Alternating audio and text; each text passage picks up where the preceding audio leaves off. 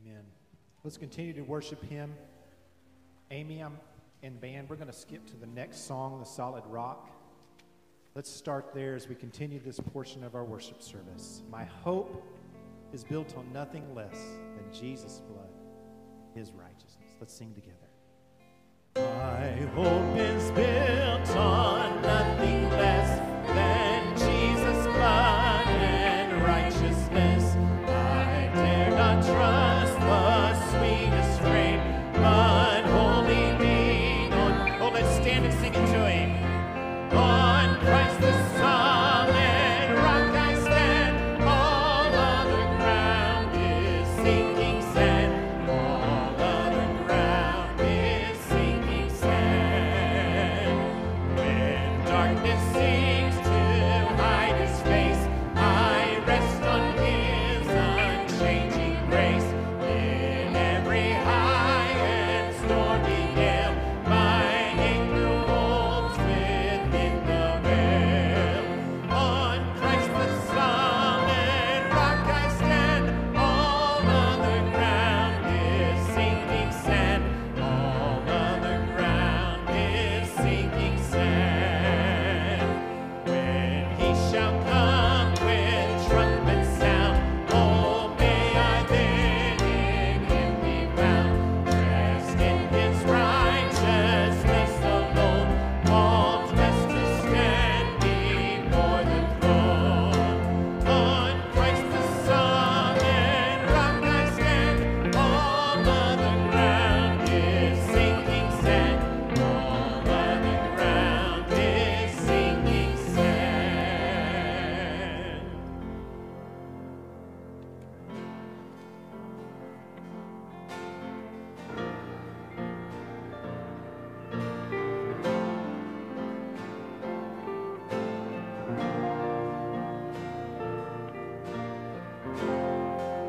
Worthy of all the throne we can ever see, worthy of all the praise we can ever breathe, worthy of every breath we can ever breathe. We live for You.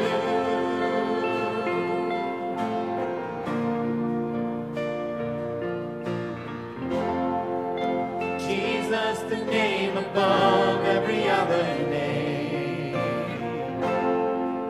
Jesus, the only one who could ever save. Worthy of every breath we can ever breathe. We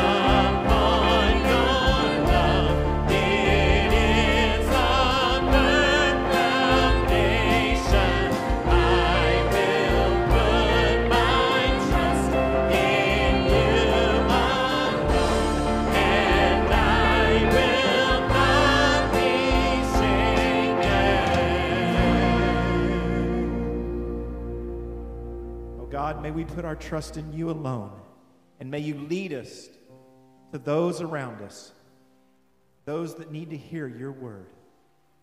May we be willing to go. May we be willing to follow you. And as your word is preached and proclaimed here this morning, we listen and will follow in complete obedience. In Jesus' name I pray.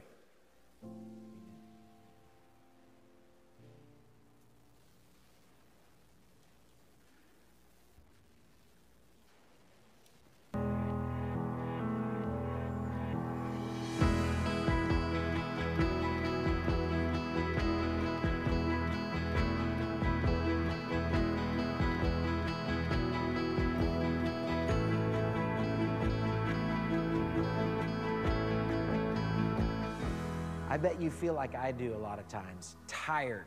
There's always so much going on. There's everything else to do, it seems like, besides go to sleep. My wife and I went into a store. It was kind of a girly store, but I thought, well, I want to go in to be a good husband. And I saw this sign, and I took it off the shelf and said, I'm taking that sign. We are buying that. And this is what it said: give it to God and go to sleep. We worry about so many things, and we really need to trust more and do less, and allow our difference-making to not take from us, but actually invigorate us. It's possible for us to walk with a refreshed heart, being used by God, and letting Him live His life through us. Trust more and do less, and give it to God and go to sleep.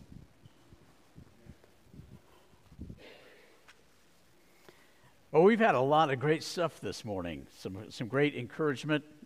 Mitch didn't tell you he's not even going to be here next Sunday. But what I thought was so cool is they have such a neat experience next week. Their son is graduating with his doctorate, and so they'll be out of town. But he's going to come back, and he's going to do 20 houses, just like everybody else. And he said anybody that wants to go with him, you can even be a Democrat with a Republican going out. He will offer to do that, but I am so thankful for you guys sharing as you have done. And we want to recognize Tom David. Tom, where are you? Tom, come on down. You know, this is Tom's last Sunday. We thought that he was going to be leaving earlier, and the move to Michigan has been postponed, but Tom has been a part of our church for, I guess, about a decade now. He's been one of our deacons, and he is relocating to Michigan with work. And we have the opportunity to pray for him. Next week, remember, we'll be having all of our new members up here so you can see that we're not just shoveling people out the back door. But we do have new people coming in. And just to say this, when we go out next week, that is not a bait and switch to try to fill our doors with people. That is us going out to be the kingdom of God, to try to share the gospel. If they end up at another church, so be it. Our job is to share. But, Tom, we want to pray for you. We want to invite your Sunday school class to come up here and huddle around you and pray for you as you make your move. And we're thankful. Tom is going to be living very close to his parents who are at a stage of life in which their care is becoming more and more necessary. And he's going to be up there. And we just thank you for the experience that we have had here. One of you guys in the class, we have a microphone here, I think, somewhere. Whoever's going to lead, would you just grab this microphone and pray for Tom as he heads out? Lord, we're so thankful for teachings from one another, the fellowship in our class, the bonding that we've had with Tom over the past 10 years, what we've learned from Tom. We're so thankful for the experiences and the Bible studies that he's led, the men's studies he's led, his faithfulness and example to all of us in our class and throughout the church. We know that you're going to be with him as he travels and witness to those in Michigan, the ministry of his family. We know you're going to do great things through Tom. And we are so thankful to be part of that experience. Lord, you continue to watch over Westgate as we go through our new journey and reach out to the neighborhoods.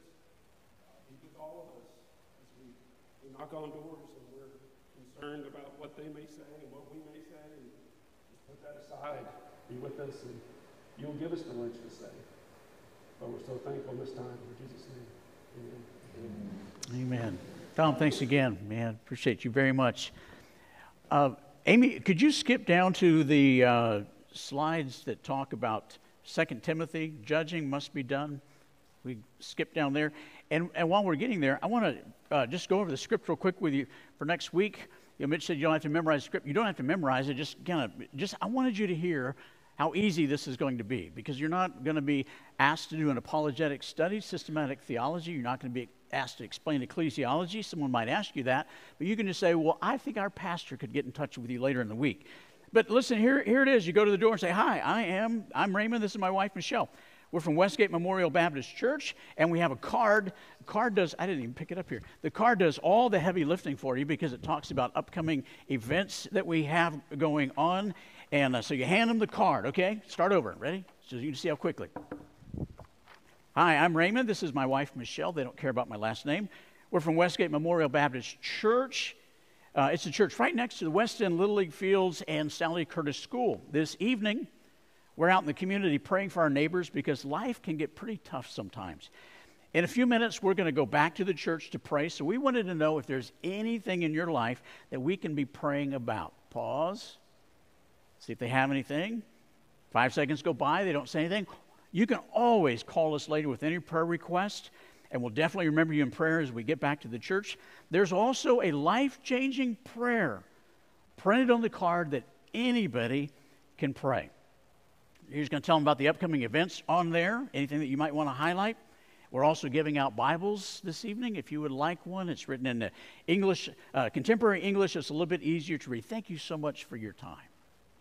Not that hard. We're going to have people here in the sanctuary that can't go out. Maybe the heat is too much. Maybe you're age-related. Maybe you've timed out of events like this, going out in the afternoon. In the sanctuary, we'll have people here that just want to pray. You're going to be our prayer warriors.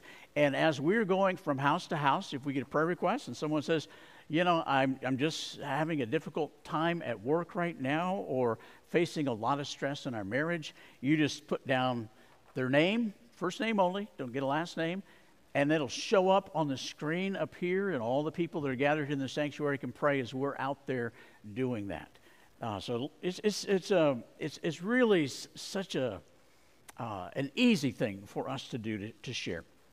So anyway, you can pick up one of those scripts if you're thinking about it. You can pick up a script back there at the Connection Center when you leave. So the yellow sheet of paper. Okay, you with me?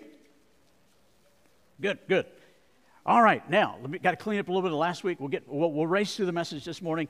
But last week, I left you with a point that should have been made, because I talked about the idea of judging, that God has called us to judge accurately.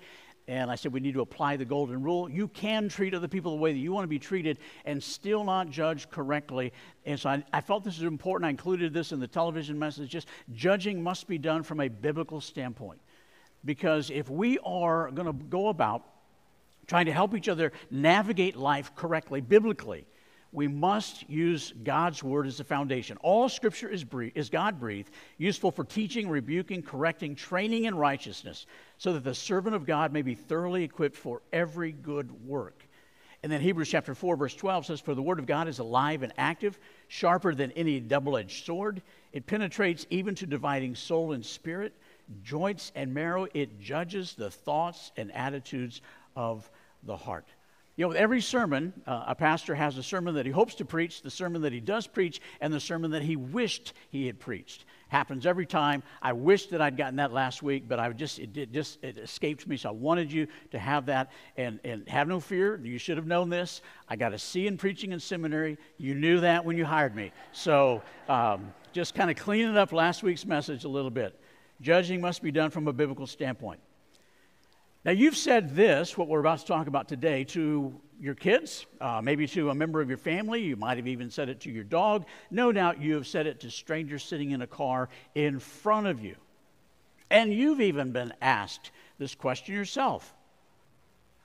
What are you waiting for? Now, in reality, it's not actually a question. It's a call to action. Someone is telling you, you need to quit sitting down and go and do something. But today, what if we looked at it as a legitimate question? What are you waiting for? Are you waiting for graduation? The graduation between kindergarten and high school comes much quicker than we realize. Are you waiting for promotion? Are you waiting for affirmation? Are you waiting for a marriage proposal? More money? The next election? What are you waiting for? Each of Jesus' mandates have an inherent promise when we obey them. All these that we've talked about, there's value to us. There's a promise that is instilled there. But today we're going to see a command with a very specific promise, a command with a promise. It's found in Matthew chapter 24, verses 42 through 44. Jesus has been explaining and talking about the second coming. And he gets to the end of that, and he says, therefore keep watch, because you do not know on what day your Lord will come. But understand this, if the owner of the house had known at what time of night the thief was coming, he would have kept watch and would not have let his house be broken into. So you also must be ready, because the Son of Man will come at an hour when you do not expect him. So many people get hung up on the how and the when of Christ's return that they overlook the fact that he's coming. And we need to be prepared for it. Yes, he may come in the air, and we see this incredible return of Christ. That may happen in our lifetime, and Jesus has been telling every generation we need to be anticipating that, preparing for that, wanting that. But we also might meet him when we pass from this life and we go to meet him in heaven. So as Jesus is talking about in this particular passage of Scripture, we must have a level of anticipation, anticipating his return. Did you know that's a command?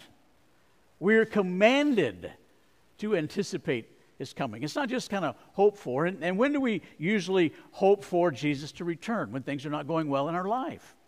Maybe we get a bad diagnosis. Things aren't going well at work. We're struggling in our marriage or other relationships. And we just say, oh, I long for heaven. But you know, Jesus wants us to long for heaven when we are at our very best today. We're standing on top of the summit of Breckenridge. There is nothing but powder, sunny skies. It is gorgeous. Life can't get any better. And we say, Lord, if you came now, that would be perfect. Do we anticipate the Lord's return like that? That's what Jesus is talking about. And as he opens up this passage, he's reminding us that anticipation leads to preparation. If we don't anticipate the Lord's return, we won't be prepared for it. Understand this, he said, if the owner of the house had known at what time of night the thief was coming, the idea is, if he'd been anticipating, then he would have been prepared. See, Stephen Covey wasn't the first one to say, begin with the end in mind. Jesus noted that anticipation leads to preparation. Why do I set our alarm every time we leave our house? Because I'm anticipating that someone that shouldn't be in our house will come to our house. It's never happened, and I pray any of you listening online are not at my house right now. We'll see you on our Ring cameras. But it's that anticipation that leads to preparation. Did you know there are 132 shopping days until Christmas? Wanted you to be prepared, right? And when you're anticipating it, you prepare for it. If you weren't anticipating Christmas, all of a sudden it'd be Christmas Eve and you'd be out trying to do your shopping. We've all been students. We've heard that same old question a million times. Is this going to be on the test? And here is Jesus saying, no, this isn't going to be on the test. This is the test. And that's why we need to anticipate so that we will prepare for it. And preparation, we'll see, leads to action. So anticipation leads to us preparing for something, and then preparation leads us to action. Notice what it says in verse 43 of the second part. He would have kept watch and would not have let his house be broken into. He would have done something. So when we're anticipating, it leads us to prepare, which leads us to action. Back to the school stuff with all these kids starting school again.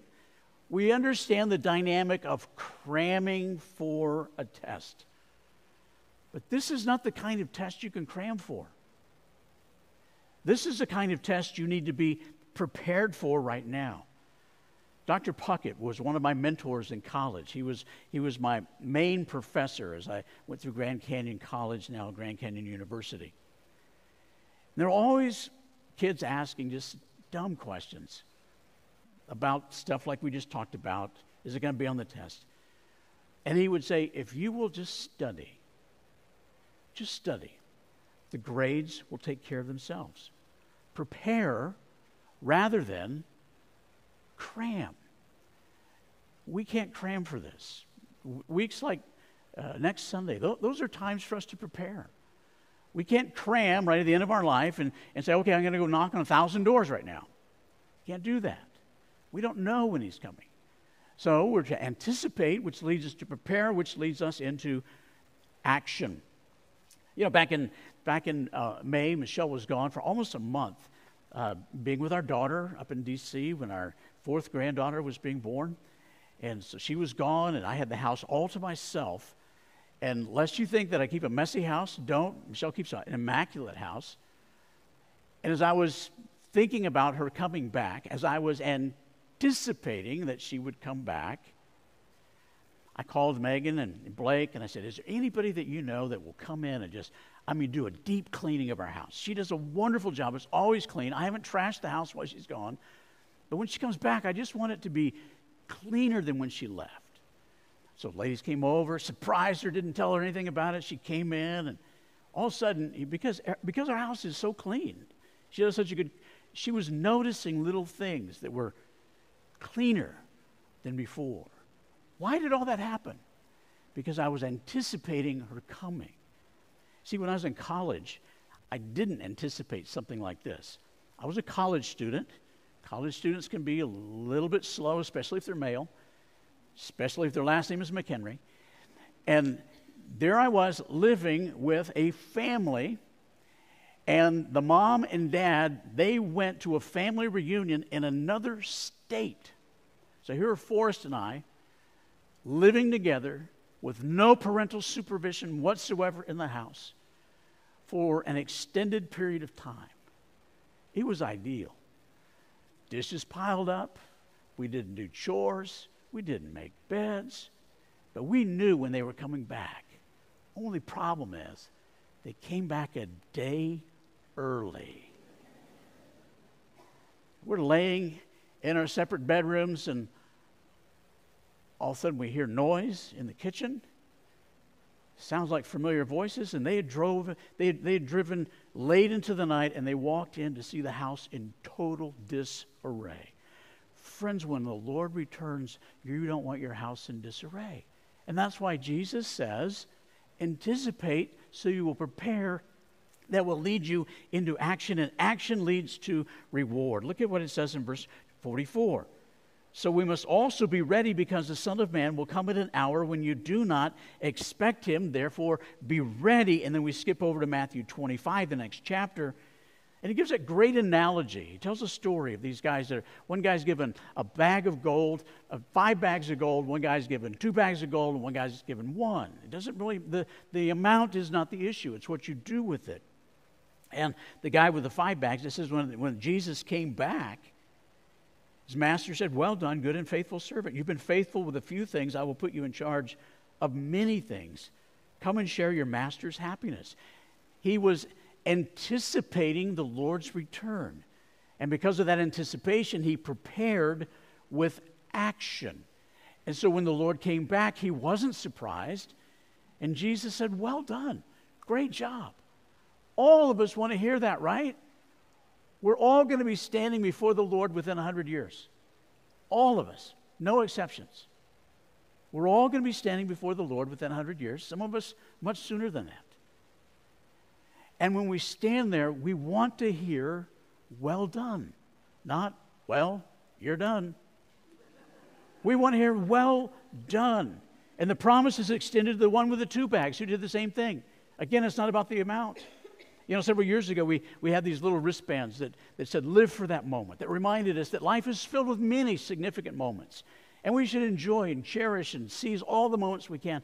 But nothing compares to that moment when we stand before Christ and we give an account of our one and only life.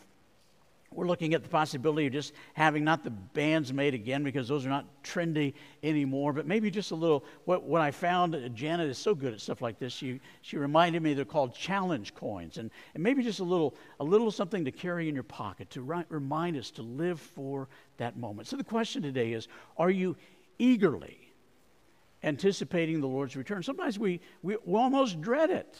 It's like heaven is a consolation prize. We dread that our life is going to be over and we won't have any more opportunities, and then it's going to be bad.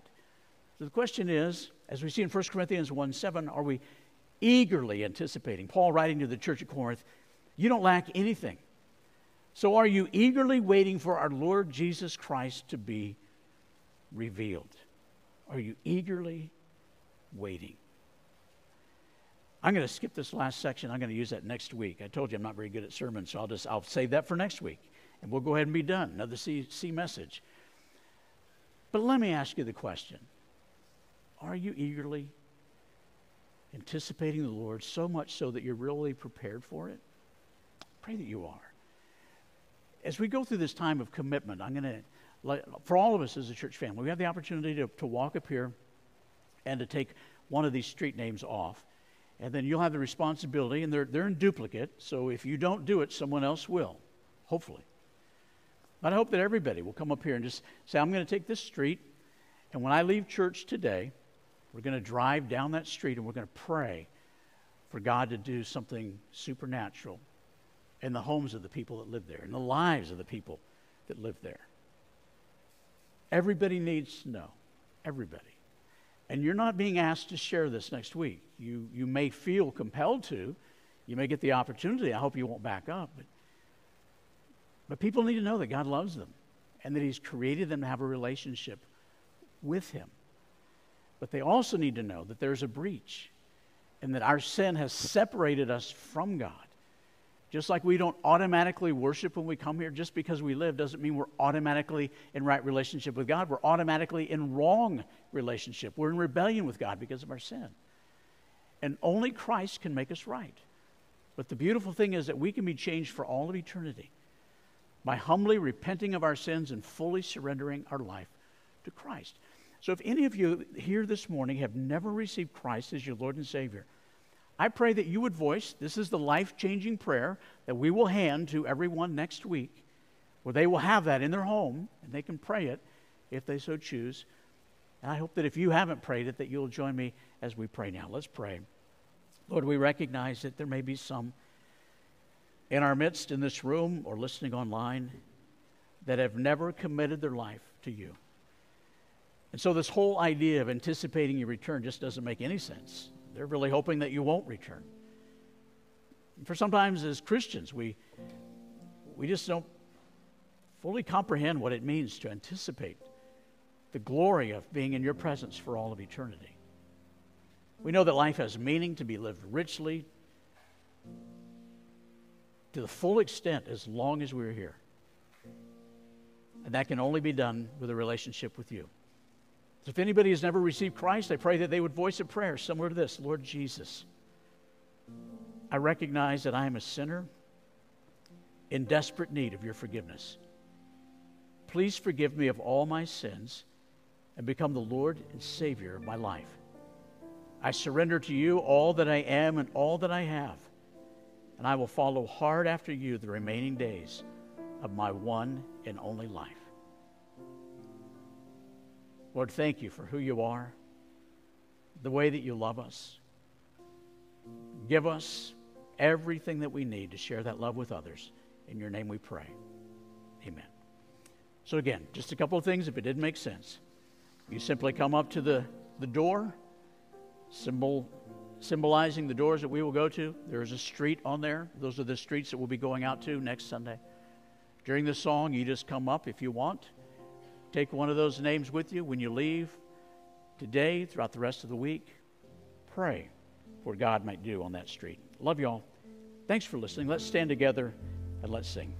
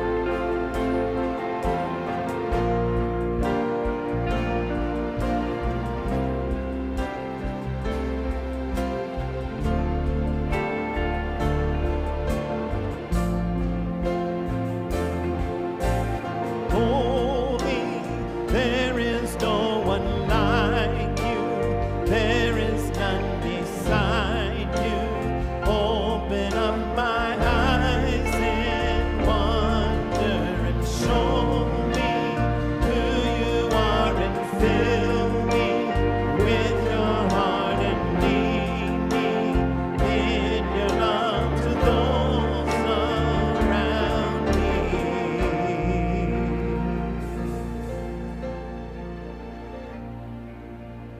Fill me, dear God, and show me how to go to those around me. May Jesus be magnified in what we're doing. In Jesus' name I pray. Amen. You're dismissed.